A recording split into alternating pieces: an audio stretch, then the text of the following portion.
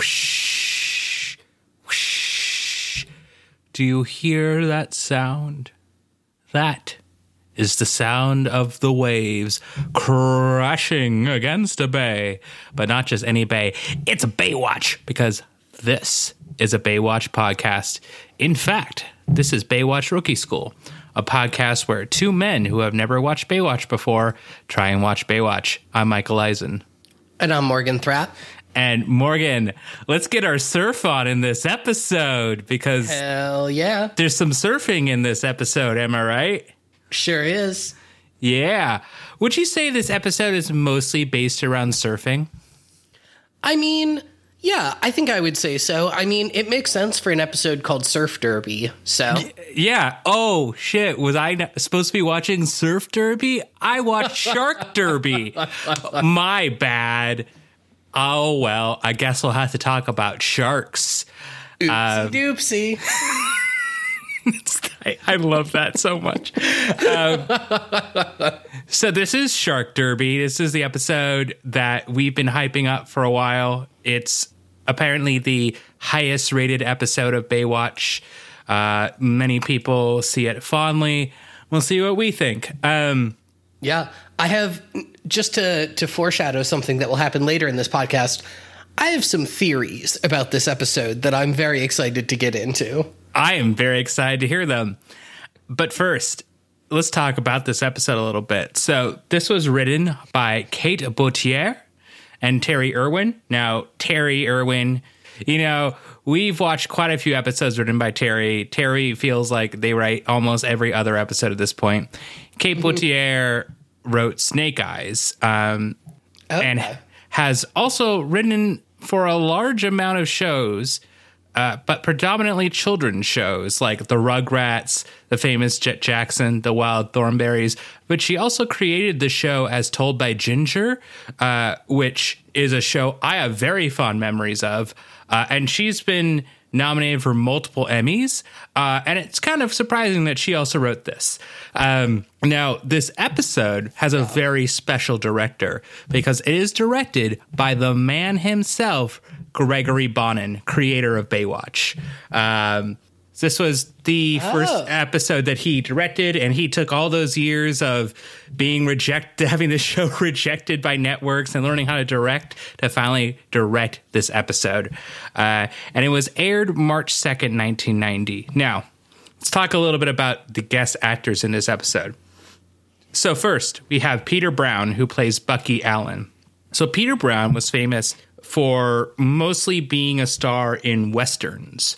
So he was a secondary main character in all four seasons of the Western Lawman from 1958 to 1962. And then in 1965, he went on to star in a comedy Western called Laredo for 2 seasons. Then he was also in Western TV shows. I mean, those were TV shows, but other TV shows like Cheyenne, Wagon Train, and The Virginian. So he has a long career, but at this point, it's a lot of Western. And so he's kind of playing against the type here. Now, next we have Michael Stoyanov, who plays Roy in this episode.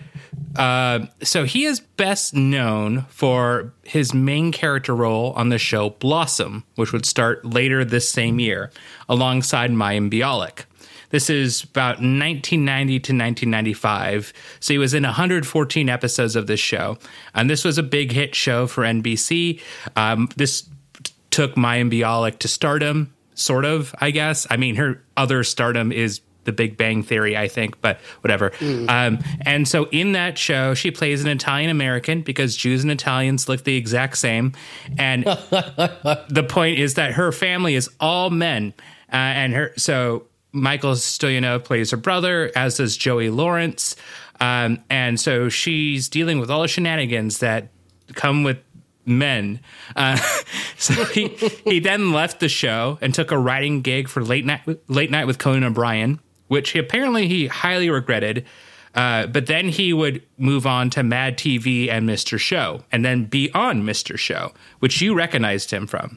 Yes. Well, so sort of. I recognized a different background character who I thought was this actor, but turned out not to be because they were both generic white men.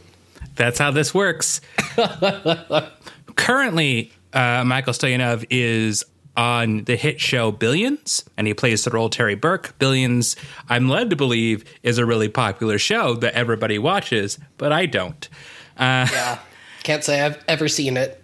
Now, let's take the cat out of the bag here. We're watching Cool Cat again. No, we're not. This is the last episode of Baywatch with Sean Weatherly, who plays Jill. So I thought we'd talk a little bit about Jill and her history. Mm-hmm. So Sean Weatherly, at this point, was disappointed with her role in the show. So she specifically called out that she was having more action scenes and speaking lines, and she wanted to do actual speaking. So she decided that after reading the scripts that she would leave the show after one season. And this is her exit from the show. Yeah, boy, is it. But how did she get here? So Sean Weatherly was crowned Miss USA and Miss Universe in 1980, which led her to fame. And she was the last Miss USA to win Miss Universe until 1995. From Miss Universe, she went on to star in a few bit roles. And then she was on a show called J.J. Starbuck. And she played a character called Jill Starbuck. Hence the name Jill in Baywatch. Because they watched the show and they liked her in that. She was also on a show called Ocean Quest.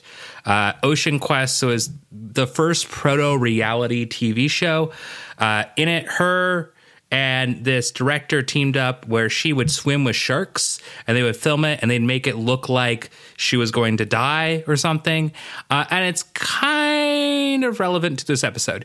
Little bit. Just a little bit. Now, after Baywatch, she didn't do much. She settled down, had some kids, didn't do a lot of acting. Her most recent role was in 2014 for a movie called Love in the Time of Monsters, which sounds amazing.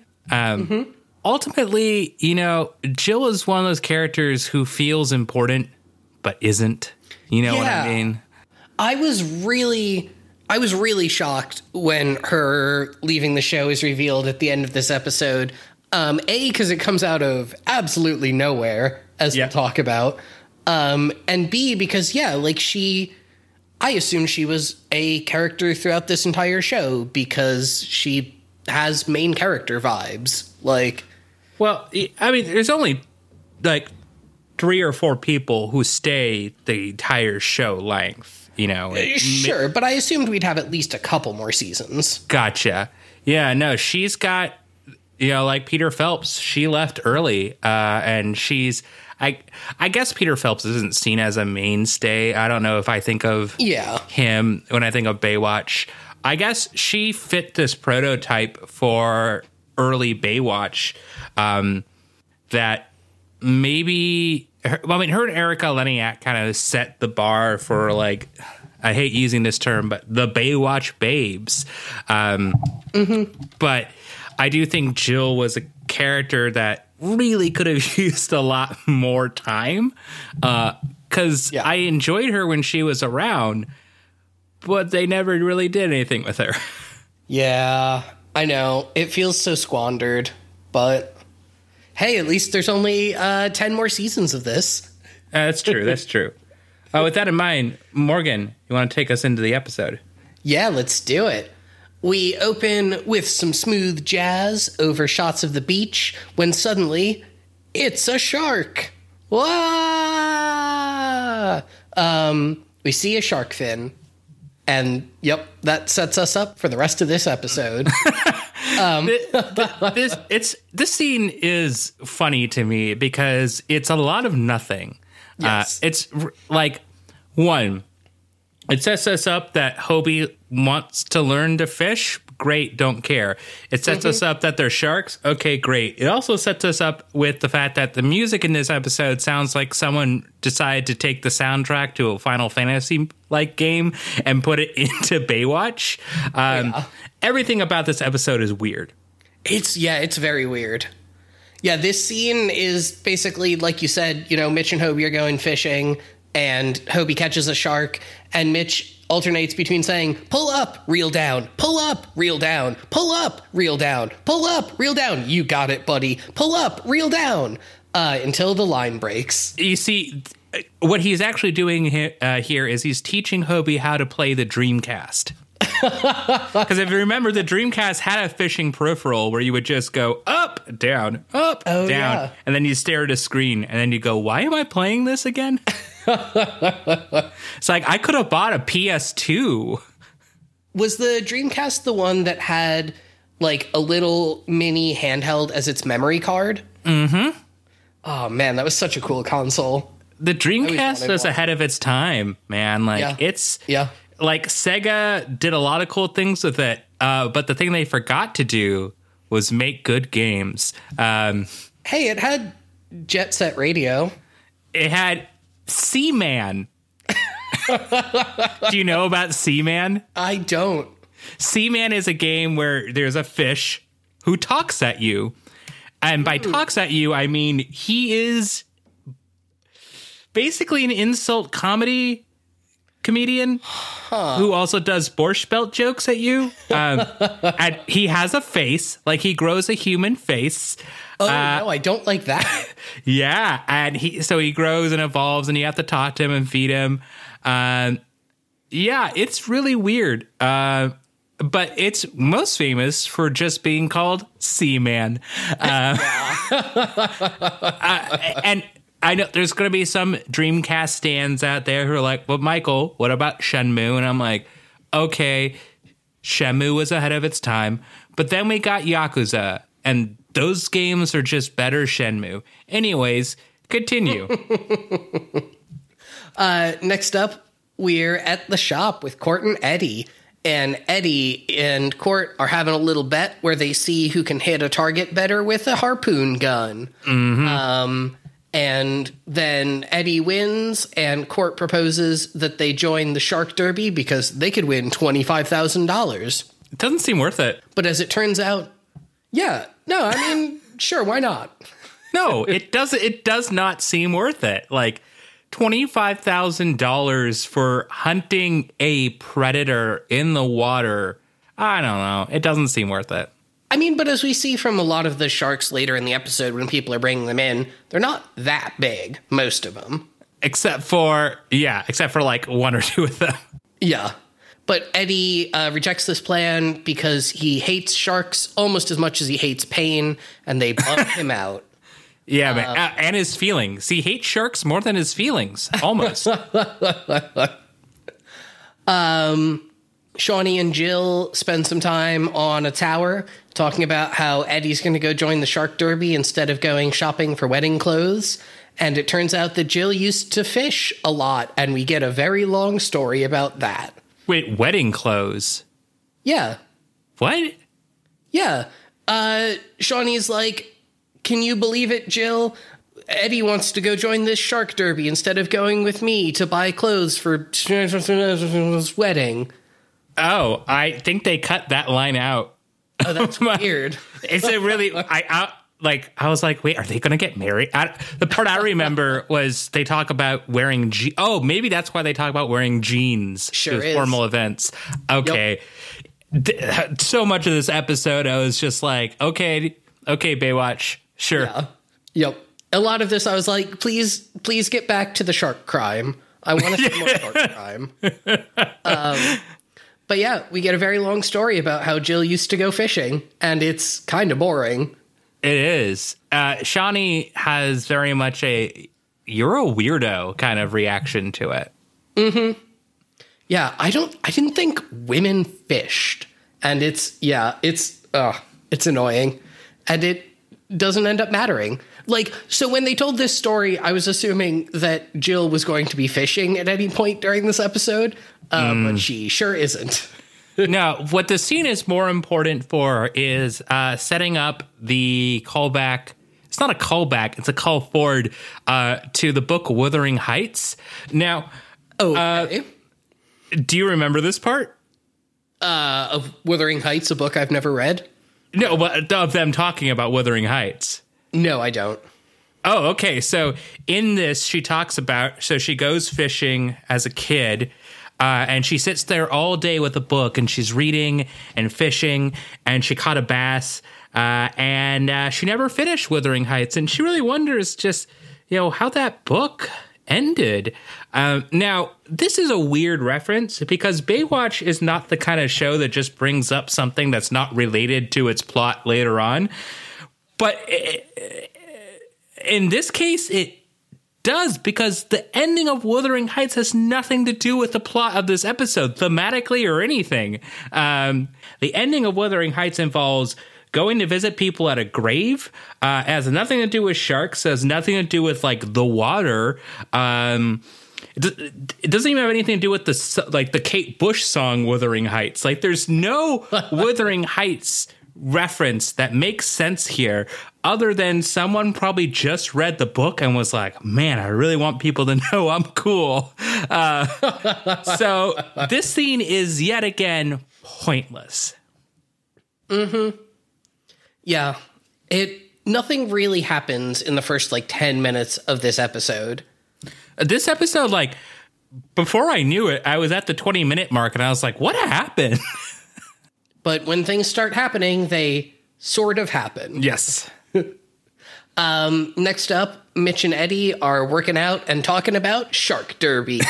And Court's there too. And Mitch doesn't like the organizer, Bucky Allen, and thinks that he's sleazy. And then he's a capitalist, so yeah. Yeah.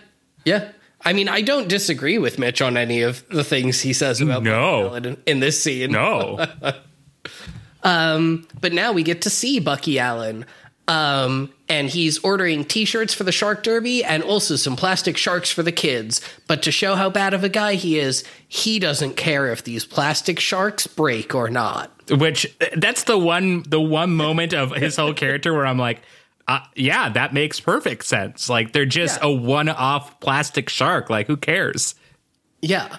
So this scene is actually where my grand unified theory of this episode begins. Ooh. Because his nephews maybe show up to do crime for him.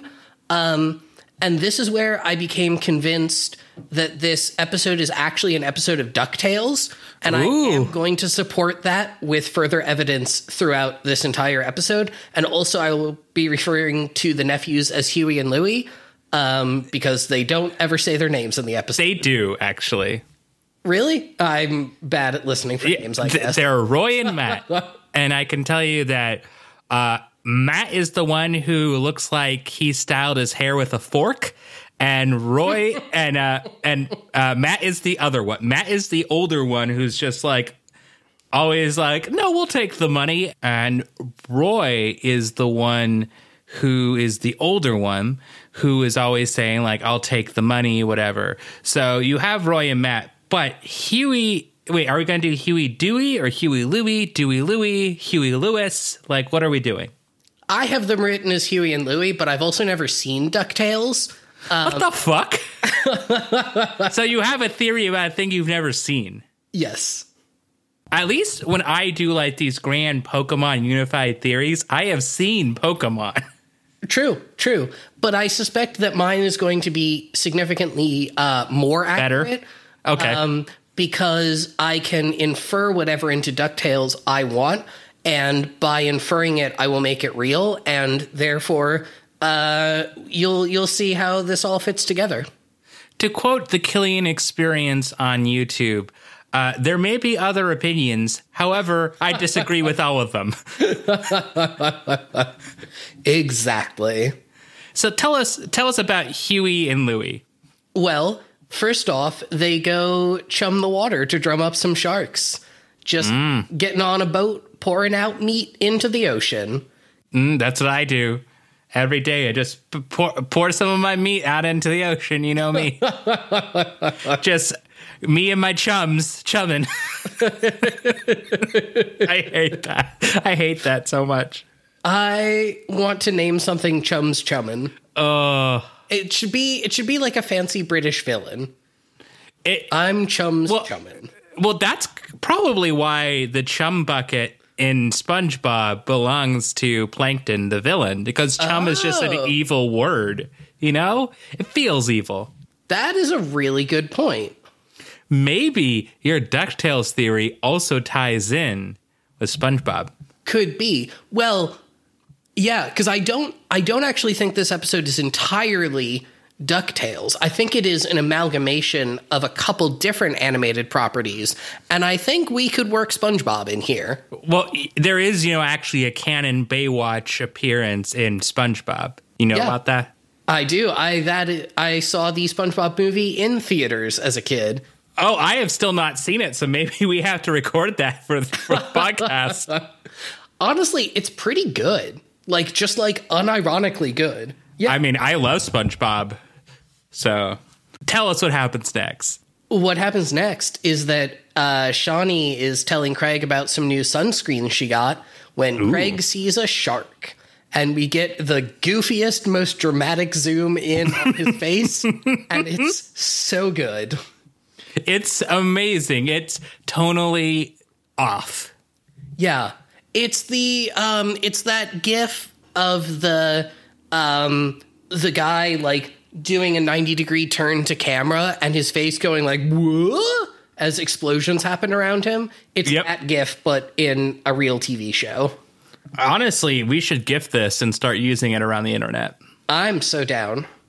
Oh, yeah. Just like Craig and Shawnee are down to warn the surfers about sharks. So they run down to the water to go warn everyone, but it's too late. Surf's up. One of the surfers puts his foot off the board into the water and almost gets bit by a shark. And then Craig puts the surfer on his board and paddles both of them to the shore. And this is the guy who I thought was actually one of the DuckTales nephews. What is the point of this? Okay, Craig shouts at him to get out of the water. But what is he going to do here? And then Craig tells him to get on his board, which does what? The dude already has a board and a shark is around him. So it's is the shark oh no, off-brand Dana Carvey is here. I can't bite him. He was a master of disguise. He may be a shark. I don't how does this help this person? So the most generous reading I can give this scene, and I'm being extremely generous here because it is not reflected in the show itself, is that this man is paralyzingly afraid of sharks. And when the shark shows up, he's unable to move and unable to make it back to the beach. Except that that's not the case, and we see him just casually sit up on his board and just kind of look around and be whoa, until Craig needs him to be afraid. This reminds me. So you understand the basic concept of kayfabe, right? Yes. Yeah. So for anybody who doesn't know out there, kayfabe is the concept in wrestling of the division between what is real and what is scripted on the show. So on the show, John Cena is a rapper-esque guy, but in real life, he's just John Cena, the normal dude. Kayfabe, right? Mm-hmm. So the doing moves in wrestling is unrealistic. You have to have the other person help you on some of these moves. So there's this running joke about in kayfabe explaining how moves work and how they hurt.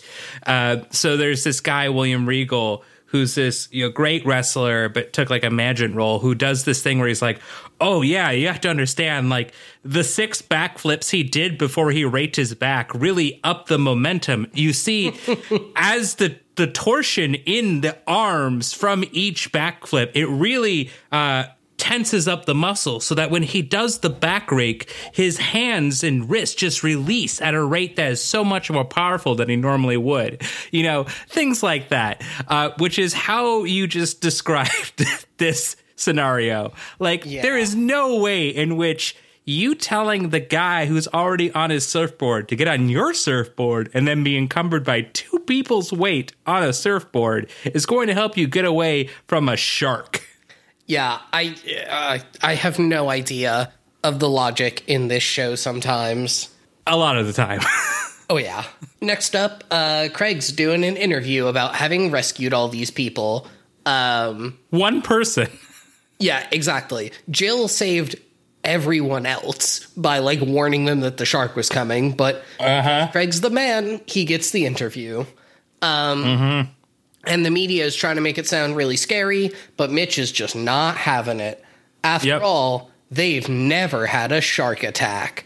But he thinks the shark derby is gonna make it more dangerous, thus continuing our trend of the show just being like 5 minutes into the episode, okay, here's the entire plot. We're going to have Mitch literally say the entire plot to you, and hope you're paying attention, because we will repeat it over and over again. Look, this is how I know what I'm watching. And like, otherwise I'm worried. I'm like, oh no, am I watching The Expanse? No, I'm not. I'm watching Baywatch. Now I know. Yeah. No, all we're watching this show is the expansive blue ocean. Am I watching? Wasn't there a show called Blue Ocean? I don't. Probably. I don't know. Into the Blue. Into the Blue. That's what I'm thinking of. Okay. Yeah. Look. Okay. I'm not the pun. I'm not the pun guy. That's Morgan. Okay. Sure. I don't do this. Yeah, no, it's fine. Believe me, if this podcast had 2 pun guys, it would be insufferable. Make that into a pun. Yeah, man. I did briefly think about trying to, and then I didn't. Good. But you know who is thinking about doing something? Why, it's Bucky, because he's hatching up a little plan to go make the shark derby happen outside of his restaurant or make it bigger or something. He actually doesn't explain his plan here other than to go tell Huey and Louie to go put a transmitter on a bucket of or a barrel of chum and stick it in the water outside of his restaurant. I will never not laugh at the word chum. I know. It's so good. And then this next episode, or this next scene rather, is where the next part of my theory ties in, which is that I believe Mitch is the Beagle Boys, because he is trying to interfere with Bucky's plan, a.k.a. Scrooge McDuck's plan. Oh, okay. Okay, I see where you're going. Yeah. I think. Yeah, I mean, there's not that much more to my theory, to be honest, except for one part. Don't spoil it. Don't spoil it. I like this scene because Bucky accuses Mitch of being a righteous lifeguard, which, I mean, like, yeah, it's not like you're doing it to be like, I make all this money, man. Like, just lifeguard, extravagant lifestyle. Like, no, you're doing it because, like, maybe it's like to look at, you know, people on the beach, you know, but otherwise it's to save people. But ultimately, Mitch says he needs more time to investigate what's going on because of all the sharks. And Bucky says he's not going to cancel the Derby. He thinks that, or he says the reason is that he's resolving the problem by having people kill the sharks, which in some sort of twisted way, yes, but, you know. Next up, we get some nephew shark crime. Yep. Which is that Huey and Louie are planting the chum barrel with the transistor in the water, and we do get to see it. And then this It's a great sentence. That's such a great sentence. Planting the chum barrel with the transistor. Oh, I love it. Yeah. I will give this episode some serious points for how goofy it is. 10 out of chum. Chum out of 10. It's a real goofy movie. I would say that this is very chumly. Sure I don't know. is. That's a descriptor people use, right? It's a real pawn shop of an episode. Mm-hmm. Pawn Stars? Pawn Stars, that's what I meant. It's a real shop of horrors. What? Okay. I don't know, man. Next up, Mitch and Amanda are having some breakfast, and Hobie decides that he's going to be their waiter so that he can try and curry favor with Mitch. Because he wants to enter the shark derby. But Mitch says no, it's too dangerous. And Hobie says, but someone is sponsoring me. And then immediately Thorpe walks in. Just right away. Yep. Amanda is also like, Mitch, you should listen to him. Like, yeah. When does this relationship progress to that point? I was also very surprised that she was encouraging Hobie to go be part of the Shark Derby. You're a teacher. Like, you're educated. You should know not to do this. Yeah. But yeah, it turns out Thorpe is Hobie's sponsor, and he's going to be piloting the boat so that Hobie can go fishing for sharks. And this convinces Mitch, and then Thorpe goes, "Smile, old man, you did the right thing."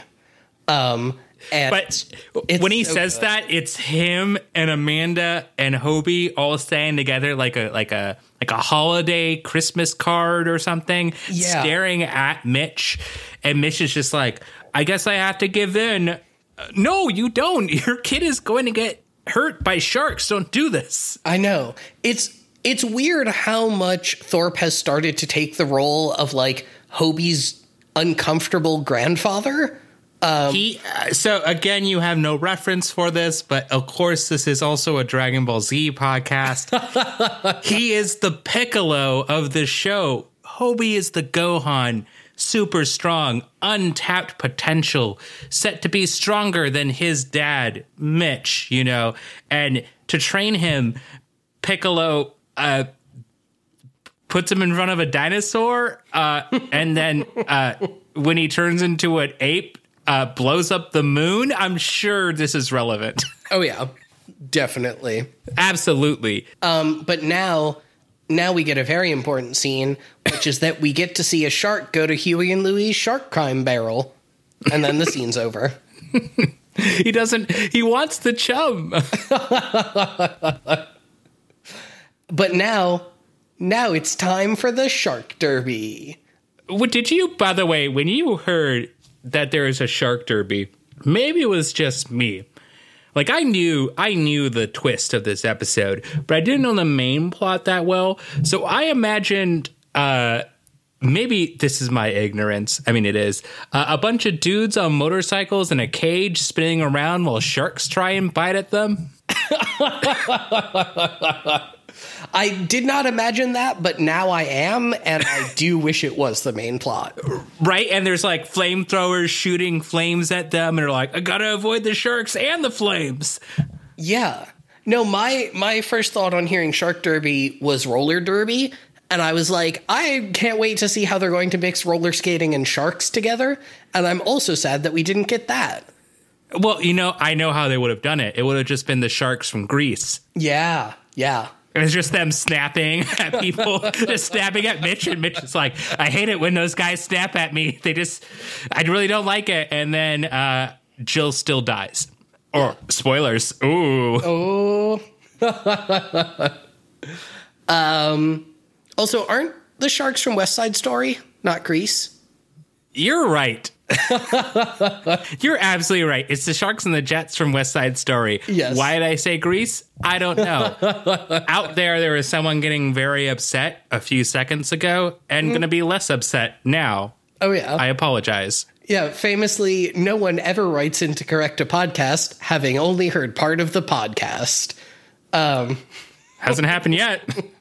There's time. That's true. Please write in if you're upset, or just tweet us at Rookie School Pod and tell us how upset you are. Mm-hmm. All about that engagement, baby.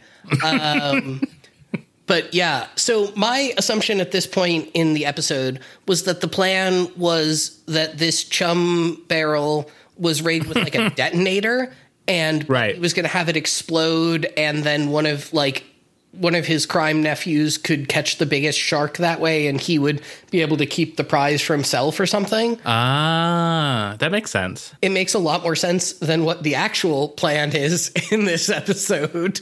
Right, because I think his idea is he's going to make up all the prize money on, like, bar tabs. Yeah. That seems odd. And just, like, generally more business to his restaurant or something.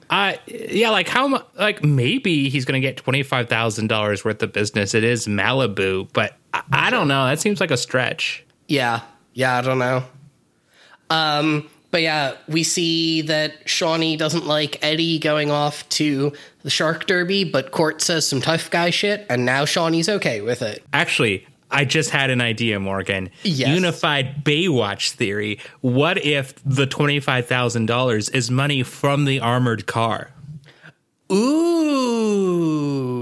Because we know the car sank and the money was there in safes. Yeah. But what if the money is there also with the sharks and one of the sharks ate it? And if you catch the shark, he then pulls the money out of its stomach and there's your money. So I'm gonna back you up on this because when Bucky announces the Shark Derby's beginning, there are two models in the background who I'm pretty sure are the same two models from the Armored Car episode. Ooh, okay. Well, I'm going to double check that later. I'll put it in the show notes. I mean, I'm sure they actually aren't, but it was shot very much the same way. And it's just two attractive women in very skimpy swimsuits standing next to a bunch of money at the end of a pier. So the parallels are obvious. We've all been there.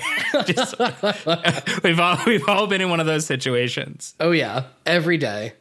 Now we get to see Hobie going off to go shark hunting with Captain Thorpe, and Amanda has brought him a paper bag with his favorite snack in it, peanut butter and cookies. This relationship just escalated so goddamn fast. What the hell? Yeah. Like a few episodes ago, you were concerned about this, like your teacher also being or dating your dad. And now you're just like, make me food. Yeah. Also, like, if you're going to go out shark hunting for an entire day and you're a 13-year-old kid, you should probably feed them something other than peanut butter and cookies. Like, yeah, like Capri Sun. Or like exactly. What's it called? Hawaiian Punch, because you're surfing, bro. True. You got to at least get some fruit snacks in there so that you get your 5 a day of fruit and vegetable. Oh yeah, Gushers. I mean, they're real fruit juice, thus real fruit nutrition. Oh yeah. They're the chum of the vegetable world. No. Wait, vegetables? Yeah, I realized it after I said it, but, you know. That makes it better. Sometimes you just have to live with your mistakes. Well, I know what else is a mistake? This Shark Derby montage? No, I was going to say there's another shark going for a barrel, and it's being frenzied by this ultrasound, and that may be a mistake. Oh, yeah. Yeah, this transmitter is really getting these sharks riled up. But now we get a Shark Derby montage, and it is much shorter than I was expecting it to be. Yep. Basically just like a couple shots of boats, and then we're done. Yep. I think they actually removed that from my part. They just show shark footage, and then Mitch puts up a sign. Oh, okay. Yeah, there's like a minute worth of just like footage of boats going fishing.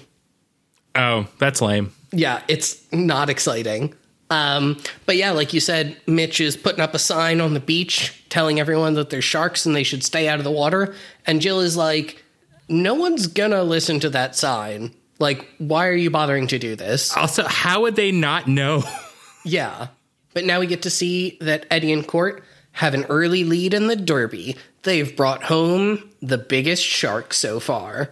This shark, like, this looks like a goblin. Okay, so I know a tiny bit about sharks. Not a lot about sharks. It's more than I know. But this looks like a Japanese goblin shark, which doesn't make sense for Malibu because it's a Japanese goblin shark. And I'm very worried also by the fact of that looks like a real goddamn shark. Yes. Yeah. So a lot of the sharks in this episode, both the ones we see in the water and the ones that they've caught, did look real. And I was a little bit concerned, especially when Bucky, during the launch of the Shark Derby, was like, we're eating shark for the next month at my restaurant. And I was like, isn't that illegal? Like, I'm pretty sure you're not allowed to eat shark. But no, you could have, like, I think shark fin soup is, I mean, in America, I think it's legal. It's not in Japan, but it is here. Oh, like in Japan, there's issues against, there's all these issues with whaling and such. I mean, there's a whole South Park episode about Japanese whaling. But in America, like, you can get shark fin soup. I think I've gone to, like, a Chinese restaurant before, and they've had shark fin soup on the menu. Okay. I think otherwise someone shut down these restaurants. But I wonder if they were actually like people, not reeled in, but like caught these sharks. And then they were like, can you just give us your sharks, please? And we'll use them for the episode. Because otherwise, like, there's no way that they got this realistic of fake sharks for this episode. Yeah, given how bad the special effects have been in every other episode of this TV show. Whoa. What are you talking about? Like, the Night Puncher looks realistic or something. I don't know. Yeah. I don't know what effects there are in this show. Yeah, I guess actually now that I think about it, it's not like there's been that many. I think the most effects we've ever gotten were like Eddie's dream sequences. It doesn't take a whole lot of CGI to make up Oedipal wet dreams. Oh my God. That's my motto. That's my motto for life. Sounds like a very useful motto that is applicable in lots of situations. Look, I mean, I can't do it. I just can't make any more Oedipus jokes. Yeah, that's probably good. Probably for the best. Probably. Next up, we've got a bunch of kids roughhousing in a raft when a shark shows up and everyone starts panicking. And then we get a lot of shots that start off in slow-mo and then move to normal speed. These are very funny to me. They're so funny. They make no sense. It'll be like a 2-second shot of Jill running, and the first like half of it will be played at like 0.25x, and then it'll go over the course of like a couple hundred milliseconds, if that, it'll go straight back up to full speed. And I really thought like my file was bad or something because it makes no sense. Like the way it happens is she'll do things where it's like she'll shout, "Get out of the water!" Yeah, it's really funny. It's so funny. What else is funny also is she runs a really long time horizontally before she actually shows up to them. And I'm like, couldn't you have just gone at like, the path of least resistance and just diagonally gone into the water? She's like, nah, I got to run for a while. You got to know. So the one time we see her swimming in this episode, like as a top-down shot instead of an underwater shot, she's swimming incredibly slowly. So she might just be a bad swimmer.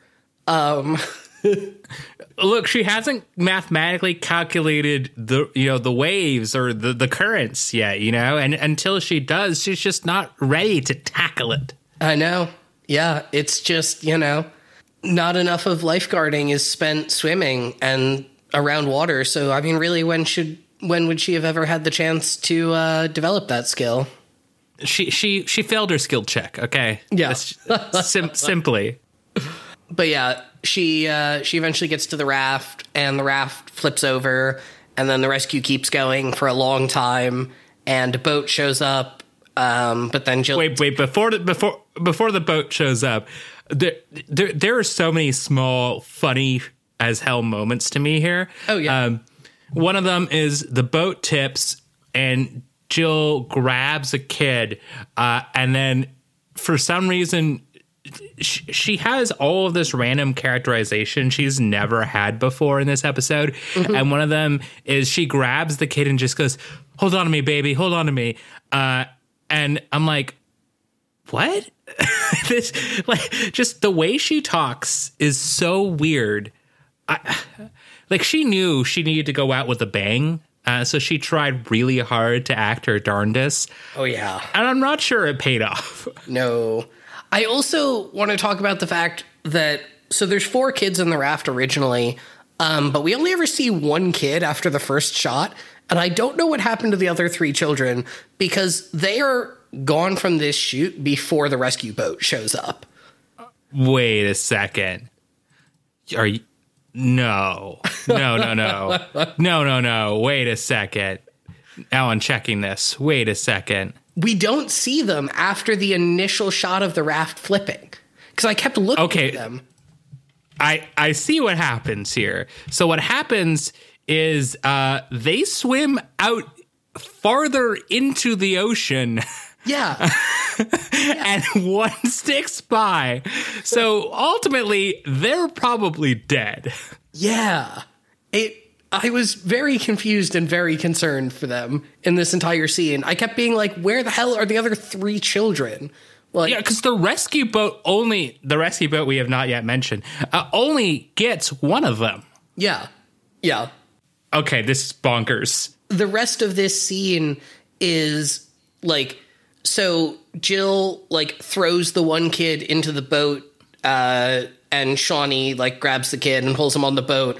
And then Shawnee and Jill just like stare at each other for a while Jill floats in the water and Shawnee screams, "Get into the boat! Get into the boat!" Jill! And Jill just like looks at her and nothing happens.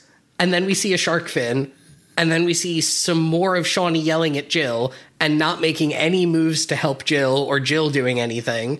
And then Jill gets bitten by the shark and pulled underwater. And then suddenly Mitch is there. And so he dives in to go find her. And he sees her like floaty can thing floating on the water. So he swims over to it. But the string is broken and it's bitten off.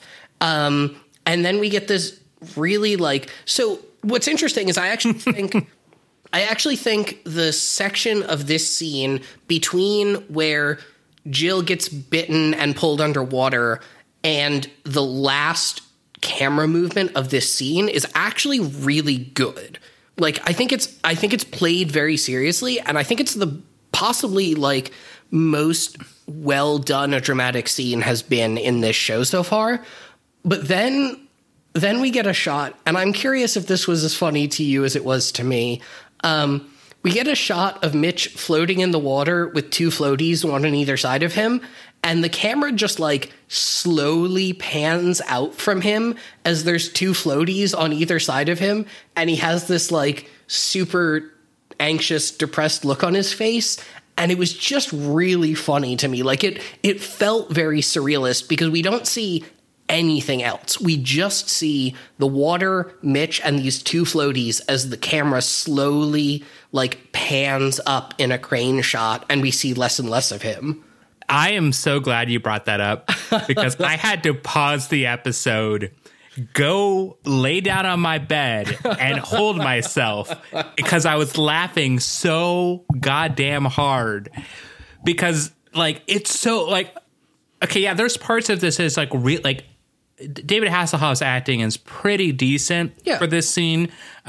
He's like looking for Jill and he's shouting, "Jill, Jill." But then they get to this shot as they zoom out. And it's just so funny. Like, I cannot explain just how hilarious this shot is. And they cut to commercial on that shot. I know. Oh, my God. Like, okay. Like, this whole scene is, maybe it's because it's us and we're the people who we are. Sure. But this was pure comedy gold. This entire scene. This random slow-mos, Shawnee shouting bloody murder. Mm-hmm. I mean, they cut it down a little bit, so it's not like Jill staring at Shawnee for as long, but it is still there, and it's still funny. Yeah. And then Mitch's, like, the moment where everything gets serious, and you're like, Mitch is really scared. Yeah. And then the zoom out, and you're like, never mind. It's so goddamn good. Yeah. And if I could frame this section of this episode in like a capsule, I would open it every day when I'm feeling bad, and I would just feel so goddamn good. It's just, oh man, like it's truly so funny. The image of Mitch just like alone in the ocean. And what's especially funny is, so the shot before we cut to Mitch, like going to where Jill's buoy is, he's right next to the rescue boat. But as we pan out, we don't see the rescue boat. It's just him. And so the only thing I can envision is that Shawnee was like, well, guess Jill's dead. Time to go. Or how about this instead? The boat was a figment of his imagination. What if instead what happened was Shawnee never came to save Jill? What happened is Mitch swam out, seeing Jill, and she just disappeared. Like, the kid swam off with all the other kids, right? Because we see 3 kids that just disappeared. Maybe this last kid disappeared also. And Mitch imagined it. And this is like his trauma experience where he's making up all of this, like the boat and the kid. Just Jill got bitten by a shark. That's it. Yeah. Like, it's a bit of a stretch, but I like to think that this show is all about the meta. I'm going to offer another alternate theory, which ties this into my grand unified theory of this entire episode being an episode of a cartoon, which is that this boat follows Roadrunner logic, where it stops existing as soon as you stop noticing it. And so that's why it goes away, because Mitch is now too focused on Jill. Okay, so to keep with the the anime theories that we've established for this show, maybe it's maybe Jill's a Pokemon. Ooh, maybe Jill is that Lapras that we talked about before, who's shooting that ice beam. Yeah, I mean, that's just a theory, a game theory, but actually it's not a game theory because there's no video game here. But maybe, as we know, this whole scene is a real prisoner's dilemma. Because it's game theory. Oh, okay. That was a good joke. Like, it took me a second, but that's a pretty darn good joke. I respect that. Thanks. That. You shouldn't. It was not good. I still do, and that's the conceit of this show. Thanks. I wanted to bring up another anime reference, but I'm not really sure. You know what? Fuck it. Okay, this is Shark Derby. This is the greatest episode of television ever made, so we can take the time to make some anime references. How much do you know about JoJo's Bizarre Adventure? I've read the first book. What? You have? Yeah. Oh, okay. That's shocking, but doesn't play into this at all. So great. In part 3 of JoJo's Bizarre Adventure, they introduced stands, which are ephemeral spirit things that certain people possess that have powers and fight. And there's a section of this that's all aquatic, of the season that's all aquatic. So first they meet an orangutan whose stand is a boat. So he summons a boat, and he's on a boat, and they beat up an orangutan, and then the boat disappears. That part's great. Then they go underwater, and the stand is a giant face that shoots things at people, which, great. That makes perfect sense. But as you go through more and more, you get these crazier stand powers. And I'd like to posit that maybe Jill is Mitch's stand. Other people who have stands can see it, because anybody who has a stand can see a stand. Like, that's just the fiction of the universe. But maybe she is a ephemeral projection of Mitch's spirit. Strong-willed, good at math, questionable at dating a little bit. Kind of date some people that maybe aren't the greatest. Sure. Good swimmer, just a hit with the sharks.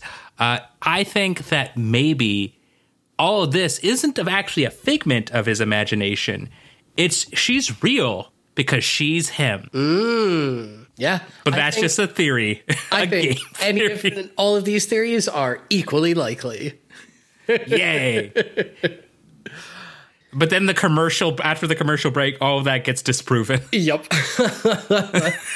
Because we see Jill in a hospital laying in bed, hooked up to a metronome while Mitch and Shawnee get sad over her.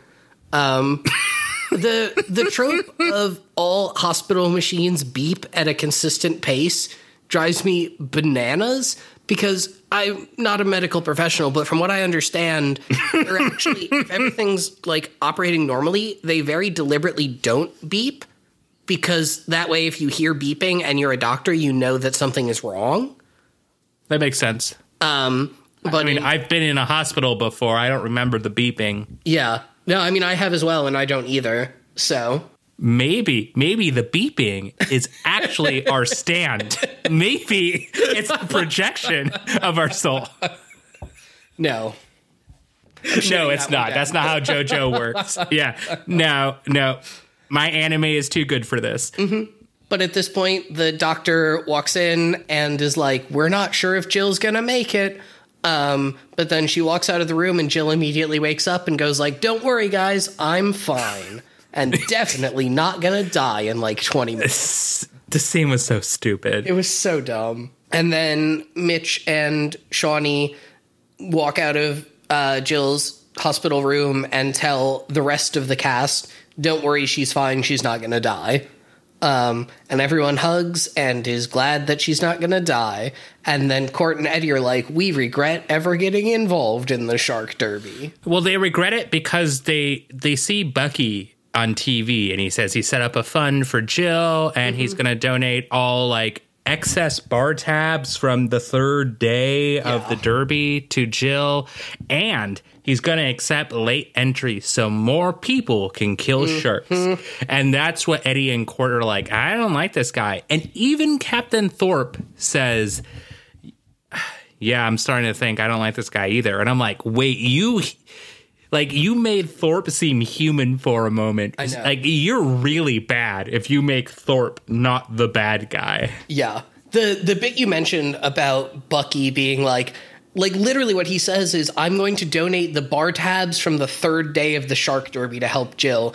And it was such a just like, it was an impressive critique of capitalism from these writers who have not proven themselves to be capable of an impressive anything. Whoa. Kate Bautier wrote As Told by Ginger, a show about a girl in high school. If anything is capitalistic, it's high school. And nothing screams capitalism more than a theme song by Macy Gray. Yeah. You can't argue with that. You can't argue. Sure can't. Mostly because I don't know anything about the show or its theme song. Okay, well, we'll change that later, I think. It's not necessarily... No, it is worth it. Fuck it. Anyways, continue. But yeah, just that, like, I'm going to do the absolute barest minimum to the point where it barely even counts as doing anything. And doesn't that absolve me of any responsibility for the bad things I've done? And I was like, yep, that's capitalism, baby. It's weak capitalism, but it is. Yeah. The next scene is Mitch goes to talk to Bucky, but he is just not going to budge on this one. And this is where we get the final part of my theory, which is that Bucky's line in response is, ha ha ha! You'd really like to believe that, wouldn't you? And it was exactly a Woody the Woodpecker laugh. And that was why I thought that this whole thing was a cartoon show. Well, what if this is the, middle or late 2010s Woody Woodpecker live action movie that was only released in Brazil, but is streaming online. Have you seen this? I've shown you some of this. Yeah, you've shown me this movie. This is the worst, maybe the worst movie ever. It is. Do not watch that movie. Okay, do watch it. It's funny because it's so fucking bad. Yeah. Woody the Woodpecker is the most annoying character to have ever been created in the history of this planet. And what if we animated him and then put him around actual humans? That is a mistake. But anyways, Bucky also accuses Mitch of telling people how to live their lives, which also just seems like something an evil capitalist would say. Yeah. Oh, yeah. Yeah, and then basically just Mitch is like, I'll be back. And then Huey and Louie come up and express their regrets about the shark crime. But then we get more shark footage. We sure do. But then Mitch is constructing a shark cage and searching for national treasure. Okay, so do you think he built this shark cage or they already had a shark cage? I feel like the show wants us to think that he built it, but I definitely don't believe that he did. No, he did. This man's primary job is that he's a lifeguard. There's no way he knows how to build a shark cage. Also, in half a day. Yeah, it absolutely does not make sense. Now, on the other hand, if they already had the shark cage, what were they using the shark cage for? Yeah. The internal logic of this episode does not hold together. I'm going to add to your theory. Okay. Your grand unified theory. Please. Okay. So you know how a Scrooge McDuck, he just has this giant vault of money, and he swims in the money. Well, what if that vault is underwater, and the reason you have to swim through it is because it's in the water? Now, he has that shark cage to get down to the vault where the money is. Mitch is Scrooge McDuck. Yeah, could be. Or. But the problem is then he doesn't have Huey and Louie as his nephews. But it could be a thing where both Bucky and Mitch are Scrooge McDuck, and they just sometimes one of them is possessed by Scrooge McDuck and sometimes the other one is. You're thinking about this too hard. Look, Morgan, Bucky is Mitch's stand. Now, he has more than one stand. It's Jill and Bucky. God. This is how he becomes Darkwing Duck. You know, he has the dark side of his character and the light side. Yeah, exactly. You know, Bucky is the dark and Jill is the light, and together they form this like weird early 1990s appropriative idea of what a yin yang is. Yeah, sounds right to me. But yeah, Mitch, Court, and Eddie go down in the shark cage, and then we get a bunch of beautiful shark footage for a while. And one of the sharks bites the cage. Mm-hmm.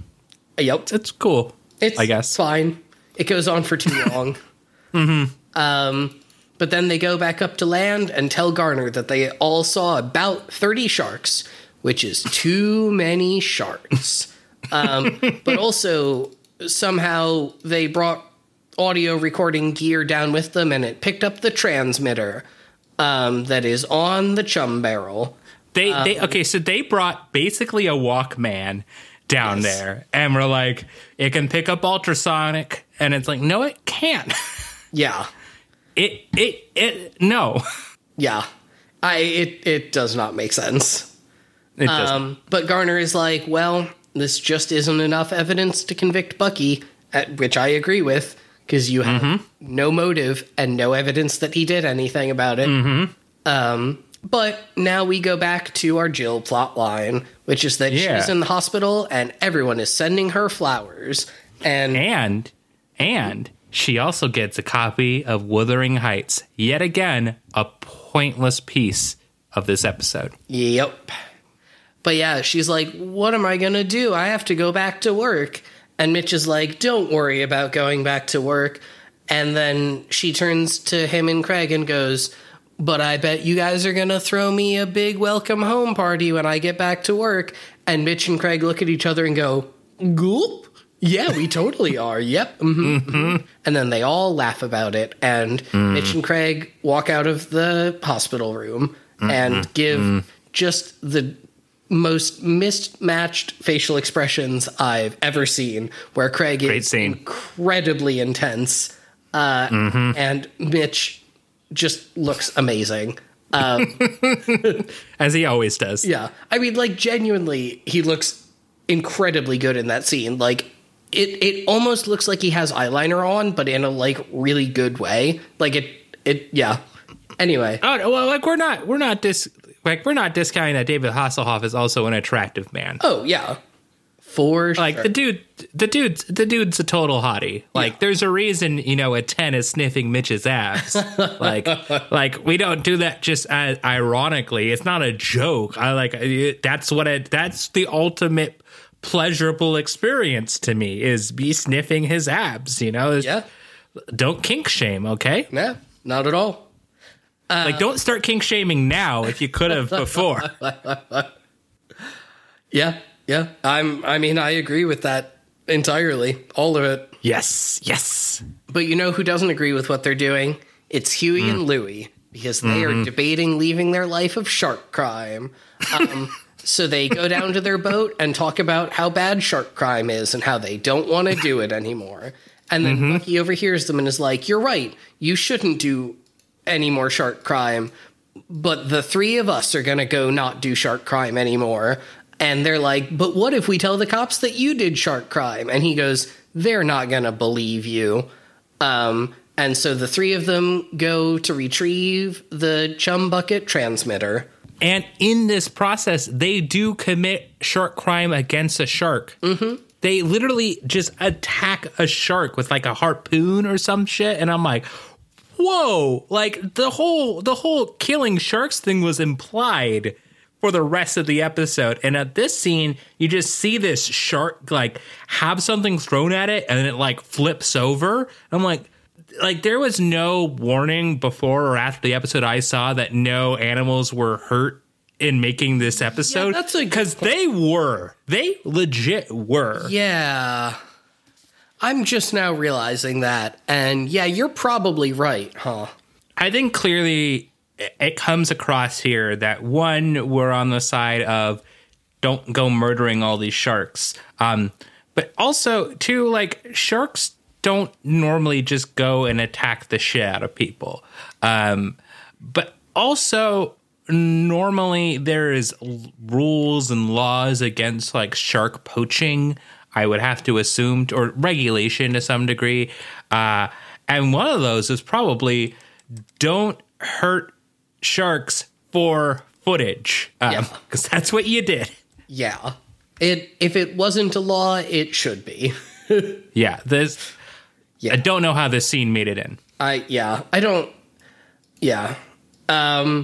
yeah, so the two nephews find the shark transmitter and then they get back to the boat. But what's that? It's the cops. And Bucky is like, I'm going to leave you. And then he does. And there's a big, long boat chase. But then Court shows up to save the nephews.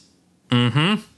Right. But then, while the boat chase is going on, Bucky hits a real big wake and falls overboard. And Mitch is like, fuck you, I'm not rescuing you until you confess. And that is where he fully completes his transformation into a Beagle Boy. Because now he too is a crimesman. Now he's embracing the dark side of his stand. Yeah. He's a real Sith Lord. Mm-hmm. Remember, and only Sith steal in absolutes. Mm-hmm. You know? Just like the absolute of sharks. Yes.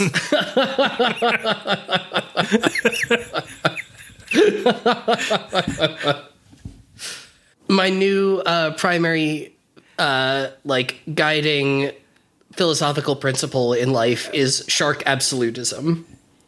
I was going to say this episode could be improved by Absolute Vodka. Absolute Vodka, sponsor our show, please. I will tend to like your product if you do. Absolute Vodka, sponsored by sharks.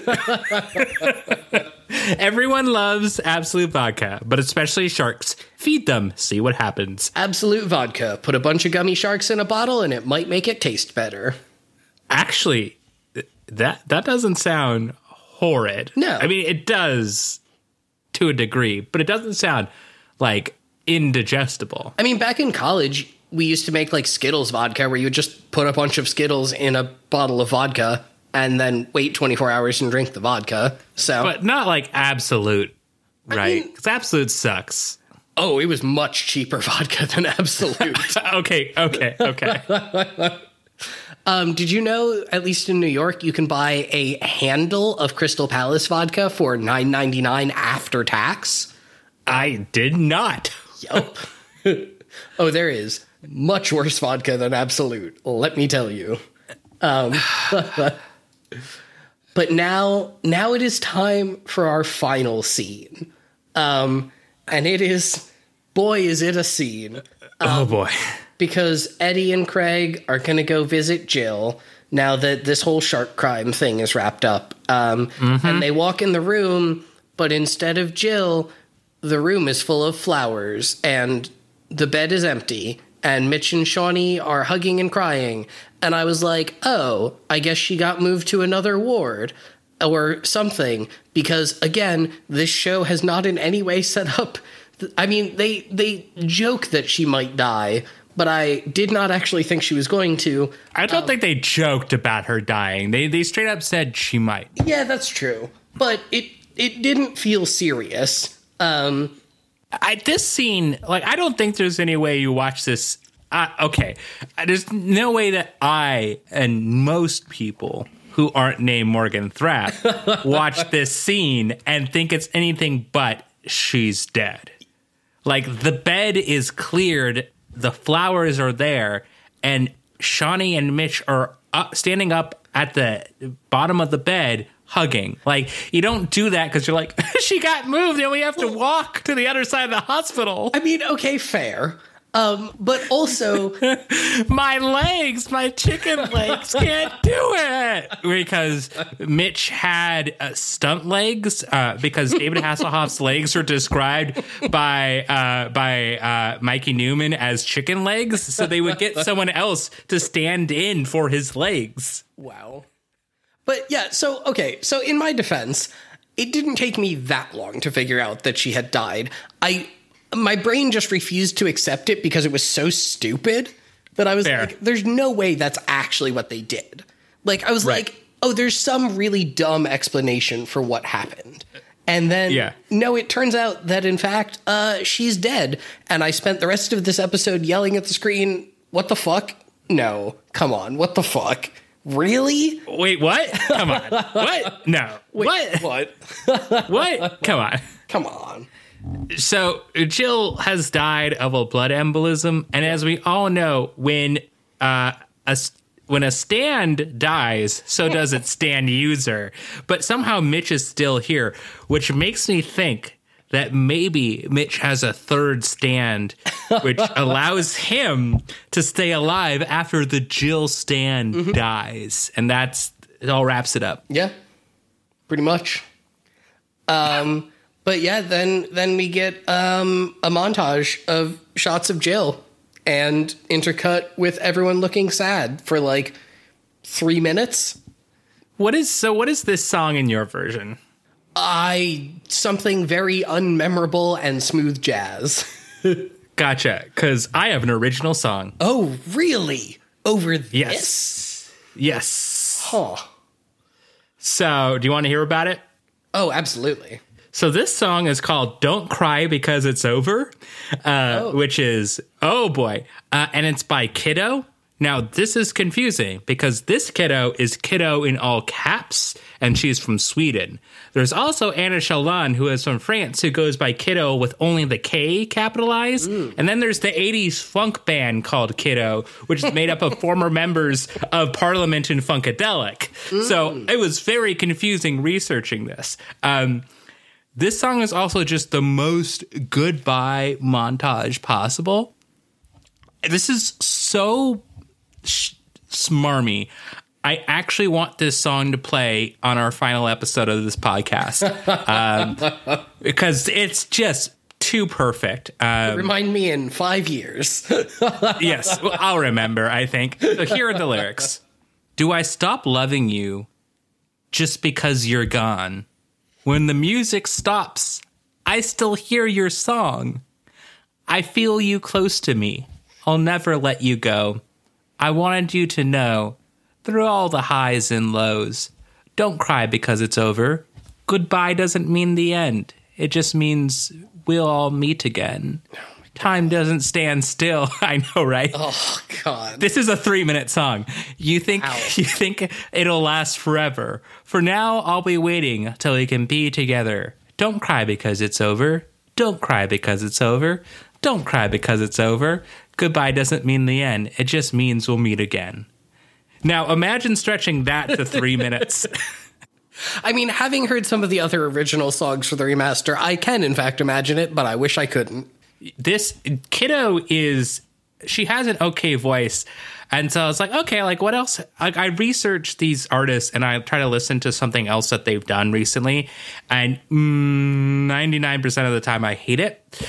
This is also one of those times because she went from apparently making country pop, which, as we've established, I hate, to making more electronic music. And she has also teamed up with, I can describe it as SoundCloud rappers. Okay. To make what I like to call grimy country, a thing I did not know would mix, which is country pop with like really shitty SoundCloud rappers, and it all sounds like someone puked, just puked for like 3 minutes. Okay. Honestly, I would rather listen to Tokyo Anal Dynamite than I would. That's going to be what I'm comparing each song to. Would I rather listen to Tokyo Anal Dynamite or an album of this person's music? Tokyo Anal Dynamite. I love that that's become the like unofficial album mascot of our podcast. Do you? I mean, it means that one of these days I'll probably listen to it, and that's a thing. I'm so, like, I can listen to it. It doesn't mean I like it, but like I listen to enough noise and metal and punk and stuff that like I can get by. I don't think most people can stand Tokyo Anal Dynamite. So, okay, maybe it's our official thing. Okay. I just apologize to anybody who tries. But as Morgan said, this is like, there are so few scenes of Jill in this show that they have to use all new scenes for this montage of like Jill looking like a normal person and like smiling, because Jill doesn't really smile much either. Which, God, like they so horribly misused Sean Weatherly in this show. Yeah. Like imagine if Sean Weatherly was used like to the degree that they use Erica Leniak. She'd be a great character. Yeah. But they don't. Yeah. I kept assuming that she was going to get to the level of Erica Leniak because I think she is a good actor. And like Jill is an interesting character by the standards of Baywatch. And so I was excited for them to like actually delve into her as an actor and as a person, but nope, we aren't going to see that. So, yep. So that brings us to the end of the episode. So before we do our ratings, I just want to, bring up again, this is cited as the highest rated episode of Baywatch. So with that in mind, while we also do our ratings, and we're going to give our normal, 1 to 10. 1 is walking on the beach, muddy beach, and there's thorns or prickly shit, I don't fucking know, under your feet, and 10 is sniffing Mitch's abs. Alongside that, I also want you to talk about if you think that was correct, and if you can think of other episodes of the show so far that are better. I will say I definitely don't think this is the best ever episode of Baywatch. I am now struggling to remember episodes that I liked better than this one, but that's less a function of thinking that this episode was particularly good and more a function of my memory being so bad that as soon as we finish recording an episode of the podcast, I do forget the entire plot of the episode we just watched.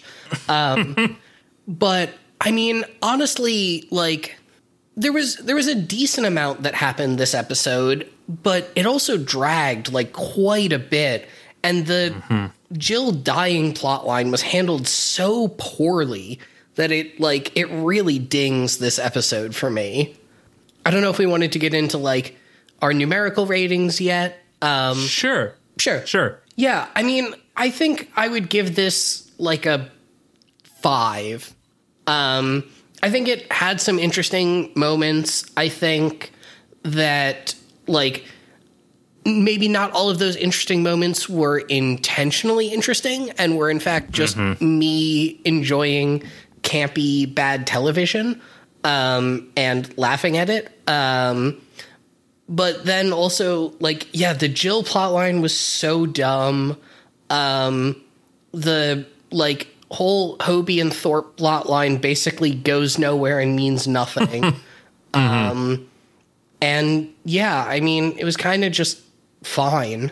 Yeah, I'll say a 5 is the experience of being the one kid out of 4 who actually gets rescued instead of just swimming off further into the sea. It's like, hey, at least you're alive, and like that's good, but you are going to deal with the trauma of maybe your other 3 friends dying. That feels a little bit depressing for a 5, but fuck it, that's where we are. How about you, Michael? What were your kind of thoughts on this episode's ranking with regards to the wider Baywatch universe? I'm with you. I don't think this is the best episode. I could think of off the top of my head 2 episodes I remember rating higher. I'm sure there's more than 2 that I like that I've rated higher, but the ones I specifically remember are Second Wave, which was the Blast from the Past for Eddie. Yeah. Because the villain was quite good for that episode. And then Cruise Ship, which had its surprisingly well done depiction of domestic abuse. Yeah. I think both of those episodes established better writing than this. Now, I think also, I think Cruise Ship was also partially written by Terry Irwin. Oh, okay. It really boggles my mind how like I understand why this is high rated in terms of, wow, like you killed off a main character. But for anybody who's watched every episode, and maybe anybody who's even listened to this podcast, think about how many times you heard us talking about Jill comparatively. Mm-hmm. She's not really a main character. Yeah. Like she is. She's an afterthought. She's got main character energy, but doesn't have main character screen time. Right. This would be... It's kind of like... I'll give 2 examples. One, for me, that's always resonated is in Spider-Man when... it matters when Uncle Ben dies because you've established Spider-Man as like, oh, Uncle Ben taught him morality and raised him, and it's really sudden. Right. But it's more like when Gwen Stacy dies in the comics, where it's just like, you dated her, I guess, and she was okay, but we all know you were going to date Mary Jane. It's like, we all know that there's like other more important characters, and you served a purpose in relationship to the main characters, but like... Yeah. The story continues perfectly fine without you there. I know the next episode is going to deal with people clearly dealing with this, but like at the same time, not to be, that dick, but like who cares? Yeah. So I don't get it. I'm positive the show has to get better than this because we've already seen it be better than this. And I think this episode is maybe good for people who aren't watching this show in the context of 2020, maybe, but also don't watch television that's better than this on the regular, like we do. So I, in an effort to upstage you, am going to give this a 4.5. And I would say a 4.5 is living into your 30s and attempting to read Wuthering Heights, yet getting 2 chances to finish it and just still not finishing it.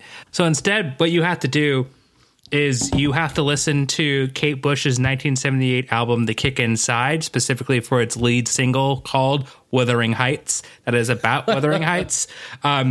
But you only listen to that album and you never get to her seminal, amazing album, The Hounds of Love from 1985, even though this is the year 1990 and you've had 5 years to listen to this album. What the fuck, Jill? And you could have had you could have been listening to Hounds of Love the whole time, but no, instead you're listening to Wuthering Heights, which is just like, it's a good song, but like not the greatest song. This episode was a disappointment. Yeah, it was. Yeah. But next episode, do you want to hear about next episode? Boy, do I. So the next episode is called The Big Race. And this is an episode where it's going to be a little bit special for us. We have another guest on, which is going to be really interesting to see how they deal with all the context of Jill dying. So The IMDb plot for this next episode is Court promises to come up with a load of cash for a nursing home. That seems out of character. Okay. But he needs Mitch and Craig's help to compete with each other in a water skiing race with a big cash prize. Okay. Meanwhile, Shawnee is still grief-stricken and afraid to go back in the water in the wake of Jill's death. Wow, that may go really well or not. Now, the Baywatch Wiki says Court enters a race to win the prize money and fulfill a pledge he makes on a yearly basis. Oh, okay. All right. Meanwhile, Shawnee anguishes over the events of the past few weeks and deliberates her future. Okay, so that seems interesting. We're dealing with the trauma of Jill dying. But wow, again, cruise ship taught me that it can do this, but I do not trust this show to do it well. Yeah. Oh, God. Yeah, we'll see. Yeah. So, Morgan, with that in mind, is there anything else you had to say about this episode? No. I mean, I think I'm genuinely very confused why this is considered the highest rated, or not even just considered, why this is the highest rated episode of Baywatch. And I would be so curious to know the context around that. Like, I'm sure it's just Jill dying. Yeah, I'm sure the Jill dying thing certainly helps. But really?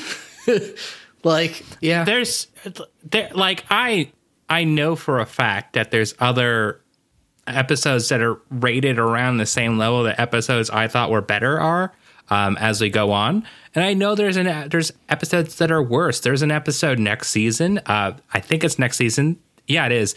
That's just the lowest rated episode of Baywatch. Oh, wow. Which, like, way lower than Armored Car. Way lower.